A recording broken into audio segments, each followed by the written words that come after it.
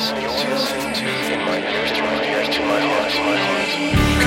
Alive with Pastor Mark Martinez.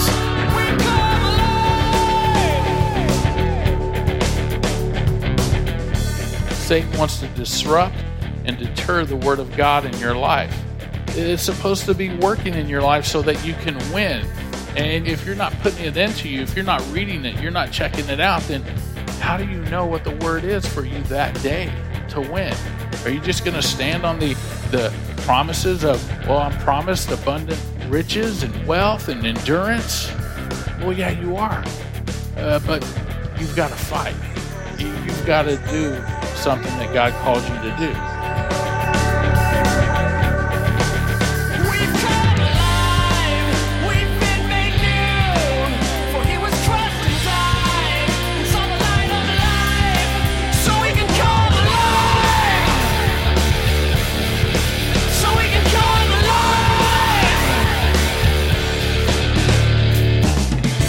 Second Samuel chapter 8 speaks of one sweeping victory after another for King David's newly established kingdom.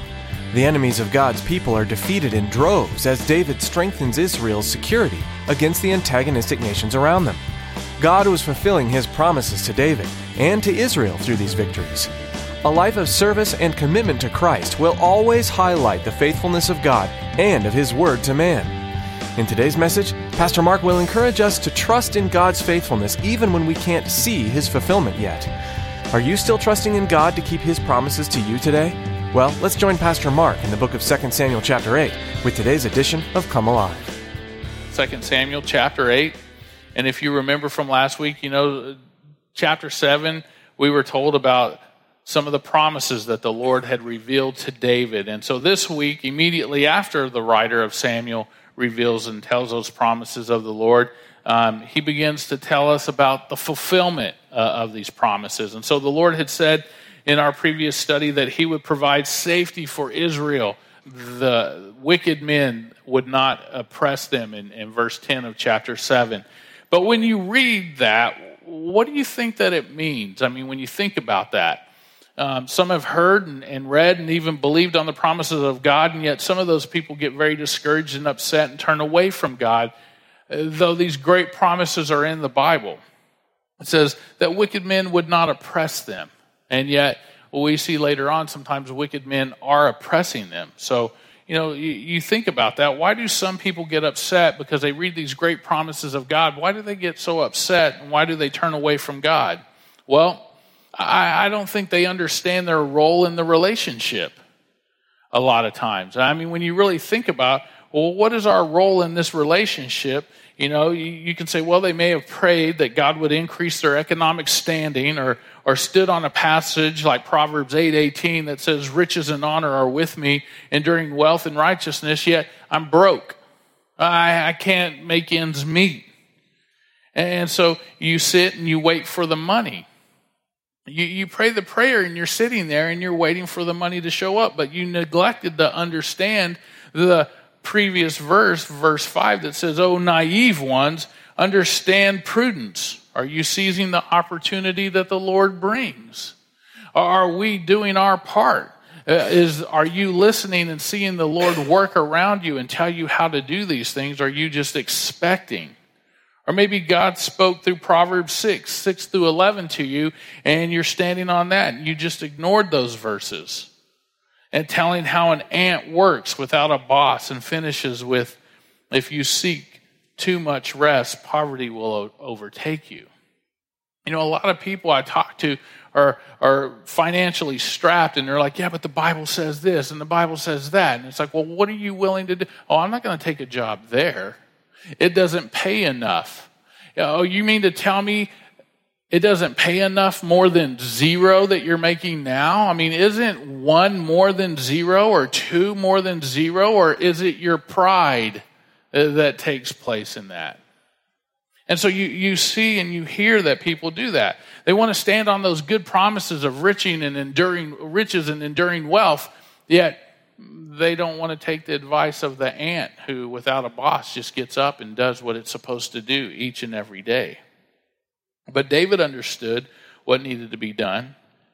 He understood. He wasn't so much of the person, and then when you think about also in those same thoughts of, I wonder why God's not doing this or God's not doing that. I wonder why it hurts when this happens or it hurts when that happens. The same is true with battles, spiritual and physical. In the New Testament, we're told to suit up in a suit of armor, yet when we don't and the enemy shows up ready to do battle and starts hitting us, again, we wonder why we've become bruised and defeated, hurt and shocked. How has this happened, God? How has this happened, Pastor Mark? Why is this happening? God, why did you do that? Why did you allow that? But David understood what needed to be done. And we're going to see how God fulfilled his promises. And now these events come from various periods in David's life as a king. Look at verse 1 of chapter 8. It says, after this, it came to pass that David attacked the Philistines and subdued them. And David took Metheg, Ammah, from the hand of the Philistines. And then he defeated Moab, forcing them down to the ground. And he measured them off with a line. With 2 lines he measured off those to be put to death, and with 1 full line those to be kept alive. So the Moabites became David's servants and brought tribute. So some might ask, well, why all the conflict? Well, what's going on here with all this conflict? And as I looked and I studied and thought and wrestled with these verses, the best answer was, and even for you and I, why all the conflict in life is, well, that's life. It may not be an acceptable answer to you, but it's the truth. That's life when you think about all the conflict. Turn with me to James 4 and look at verse 1. It's after Hebrews. James 4, verse 1. If you go to Peter, you've gone a little too far. It says, where do wars and fights come from among you? Do they not come from your desires for pleasure that war in your members? You lust and you do not have. You murder and covet and cannot obtain. You fight and war, yet you do not have because you do not ask. You ask and you do not receive because you ask amiss, that you may spend it on your pleasures. Adulterers and adulteresses, do you not know that friendship with the world is enmity with God? Whoever therefore wants to be a friend of the world makes himself an enemy of God. And so that's part of life. You think about it, and as I was reading that, I was like, where do wars and fights come from among you? Do they not come from your what? Your desires. Your desires for pleasure. Again, we come to another verse where it talks about our pleasures when they become more important than the things of God. When comfort, there's nothing wrong with being comfortable and resting when there's that time to rest. But the pleasures, again, you lust and you do not have, meaning you want stuff, but yet you do not have. You murder and you covet and you cannot obtain. You fight and you war, yet you do not have because you do not ask. You ask and you do not receive because you ask amiss. Lord, bless me with this new car, it may not be that you need the biggest, the best, the most expensive. Maybe you just need some wheels that will get you from point A to point B without walking. And so sometimes we ask amiss. And since the days of Samson, Israel's most oppressive enemy had been the Philistines. And so David wages holy war against them. Now you're thinking, well, what's this have to do with that? Well, if you think about it, these fights, it started with a lust with Saul. He didn't want to listen to God. He wanted his own pleasures. And so now these Philistines are there, and David's got to finish the job. And so when we see this and we understand that that's part of life, we are going to have desires. I have desires sometimes that are like, man, I'd love to have that thing. Do I need that thing? Probably not. So Lord, if you want me to have it, then you'll provide it. And sometimes he does, and sometimes he doesn't. And there have been times where last minute he said no. And I've got to be perfectly fine with it. Part of me is like, oh, man, I know that would have just been awesome. But Lord, I'm totally satisfied. I don't want to think any more of it. Move me on to whatever it is you need me to be thinking about doing. Move me on to that next thing. And so again, since the days of Samson, Israel's most oppressive enemy was the Philistines. And if you look at verse 2, it says, then he defeated Moab, forcing them down to the ground. He measured them off with a line. The measuring with a line here is he measures these guys, and we do see some mercy in this.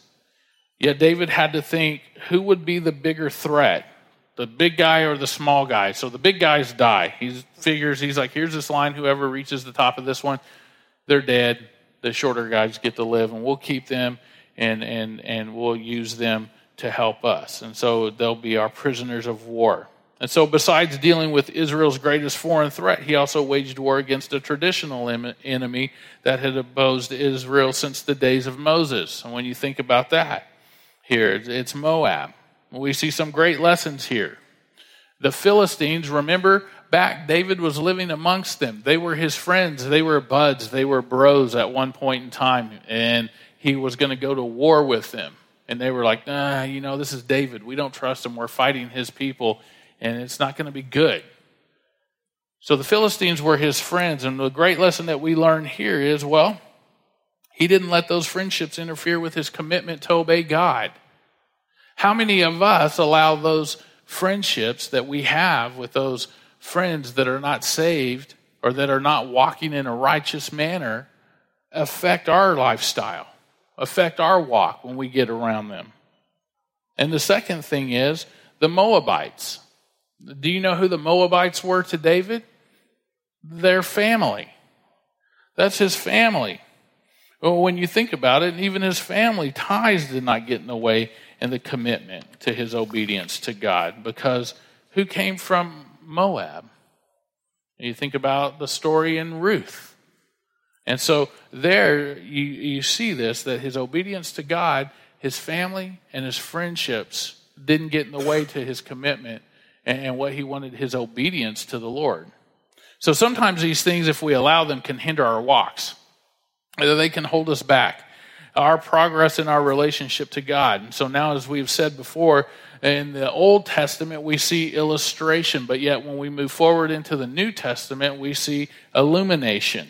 Ephesians 6, verses 10 through 13. Ephesians 6, verse 10 says, finally, my brethren, be strong in the Lord and the power of his might. Put on the whole armor of God, that you may be able to stand against the wiles of the devil. For we do not wrestle against flesh and blood, but against principalities, against powers, against the rulers of the darkness of this age, against spiritual hosts of wickedness in the heavenly places. Therefore, take up the whole armor of God, that you may be able to withstand in the evil day, and having done all, to stand. So the whole armor of God. What has taken place in David's life as well as in your life is spiritual. It is spiritual. And so we need to understand that we will either win or lose. God's not like the YMCA where everybody's a winner. And neither is life. I think that's the weirdest thing, that these kids play these sporting events and they all walk away and they're trying to score and they're like, oh, cool, we all won. Real life doesn't do that. You either get the job or you don't get the job. Somebody may beat you out for that position, or you may beat them out, but there's a loser. And so here's the deal. We will either win or we will lose. But that decision is up to you as well. You might think about how's that decision up to me? Well, through hardships and trials and these tribulations, they come into our lives. But God is still on his throne, and he is still forever great. No matter what comes your way, he's still God. You may not understand it. One of those ways is putting on the armor. This is how we begin to win. This is how we have to do battle, is by putting on the armor. These battles David is facing are big. They're huge. And so he's fully engaged. Are you fully engaged in those spiritual battles that you're fighting every single day? Do you go to the war room and get on your knees and you pray and say, Lord, today, here's today. What is it you have for me today? A lot of times it may be us going to him and saying, Lord, here's what I want today. I don't want to fight. I'm tired. I'm worn out. And that's okay to let him know that stuff. But he may say, you know what? It's going to be a tough day. Or I'm going to go ahead and equip you to handle what life is about to bring. See, life's not just an earthly existence. A lot of people think that. And a lot of Christians, like I said before, they just take Christianity and add it to that already good life that they're having. But it's not that. See, what life is, it's an amazing race. You're going to see order and definition throughout life. There's always order and there's always definition. You might say, well, not in my life. But there is. It may be just out of whack a little bit. It may be a little distorted, but it can come in clear and you can tune it in even better when we really submit and give ourselves over to the Lord. But if you're not, maybe you're not doing that. You may be losing. If you feel like you're losing and you're thinking you're losing, then, maybe you're not fully committed. You're not fully in it. Maybe you haven't put the helmet on, or maybe the belt, or the shoes of your armor. Maybe the walk is hard and you're feeling those little pricks under your feet and it hurts and you're starting to stumble and trip. Maybe you're missing some of the armor. And the reason is that maybe you're losing could be, because the enemy, here's the deal, the enemy really wants to destroy you. Satan wants to destroy you. There really is a Satan. The devil is plotting, and it says right here, if you look with me, the devil has a day. He has plotted and planned a certain day. And it says, in verse 11, put on the whole armor of God that you may be able to stand against the wiles of the devil, for we do not wrestle against flesh and blood, but against principalities and powers, against the rulers of the darkness of this age, against spiritual hosts of wickedness in these heavenly places. Therefore, take up the whole armor of God, not just some of it, but the whole armor, that you may be able to withstand in the evil day. So there's a day, an evil day. And so that evil day, what is that evil day? On verse 16. It's any day that the enemy picks to sift you. Any day. But he may prefer somebody one day and somebody else the next day, or a bunch of us one day. And somebody might be like, man, I'm having a great day, and all you people are having it rough. And it's not because we're not wearing the armor. We're doing battle. And just like David in his situation, he is king, and God has given him promises, but yet he has still got to go out there and do the battle. He has got to partake in the fight. And sometimes I think as Christians, we think that we're just able to sit back and coast, but we can't do that. So that day, Satan wants to disrupt and deter the word of God in your life. It's supposed to be working in your life so that you can win. And if you're not putting it into you, if you're not reading it, you're not checking it out, then how do you know what the word is for you that day to win? Are you just going to stand on the promises of, I'm promised abundant riches and wealth and endurance? Well, yeah, you are. But you've got to fight. You've got to do something that God calls you to do. See, yesterday was either a winning or a losing day. Did you go to the war room? Again, did you go to your prayer closet? Did you get out the battle plan, His Word? Did you apply it, or did you do your own thing? A lot of times people say, I don't understand what God has for me. And it's like, here it is. Well, yeah, but that's Old Testament. That's an illustration. New Testament will illuminate it so you can find something there. But if you can't, you can take an application out of that and see what happens. Here's David having promises of Israel succeeding and being there. And remember last week, David prays and says, "Oh Lord, so let your name be magnified forever," saying the Lord of hosts, the God of Israel. And he prays this awesome prayer to the Lord. Remember, we stood up 2 weeks ago and we recited that together, making it our prayer. And yet, what happened yesterday? Did you win? Did you lose? Did you apply God's word, or did you do your own thing? If you did your own thing, you probably lost. You probably lost. It was probably a struggle. And there's nothing wrong with struggles, but if you lost and you're like, oh man, I can't believe this is happening again and again. Are we doing what God has called us to do? To victory. And the devil is after you. You might think that this is a sick game. Oh, no. It's not a sick game. It's not a game at all. Your eternity's at stake. People's eternity's at stake. And so that's why it's important. Maybe some of you saw the what if thing that we put up. It's kind of a new little deal we're doing. We're going to make shirts.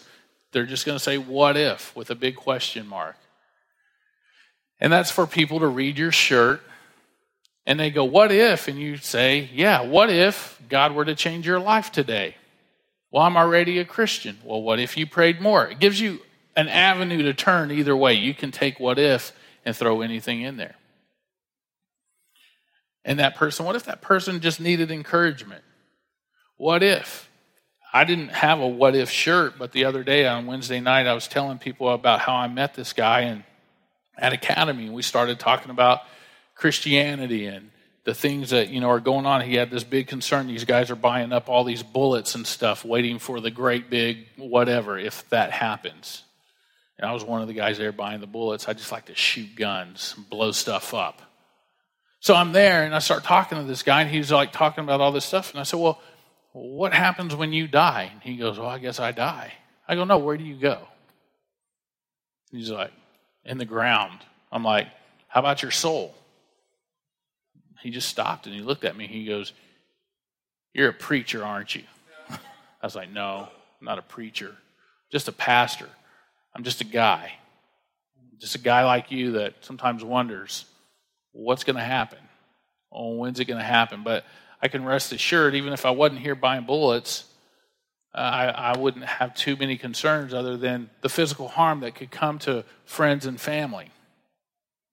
But I want to share something with you, and I want to tell you, I started telling him about Jesus, and he was like, man, I really, every day I pray, and I pray that God does something with these hands. I give him my hands so I can do work for him, and I want to do good work. I go, well, that's all fine and dandy, but what about where do you go when you die?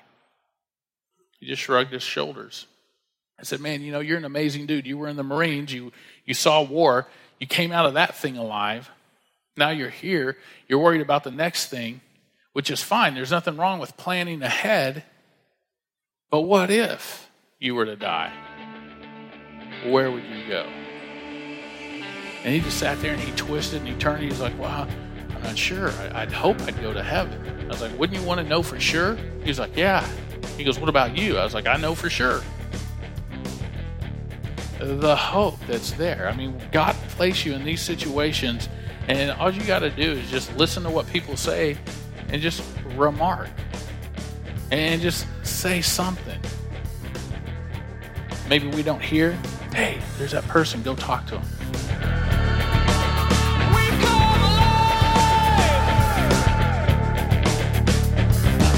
We're so glad you tuned in today to Pastor Mark's teaching here on Come Alive.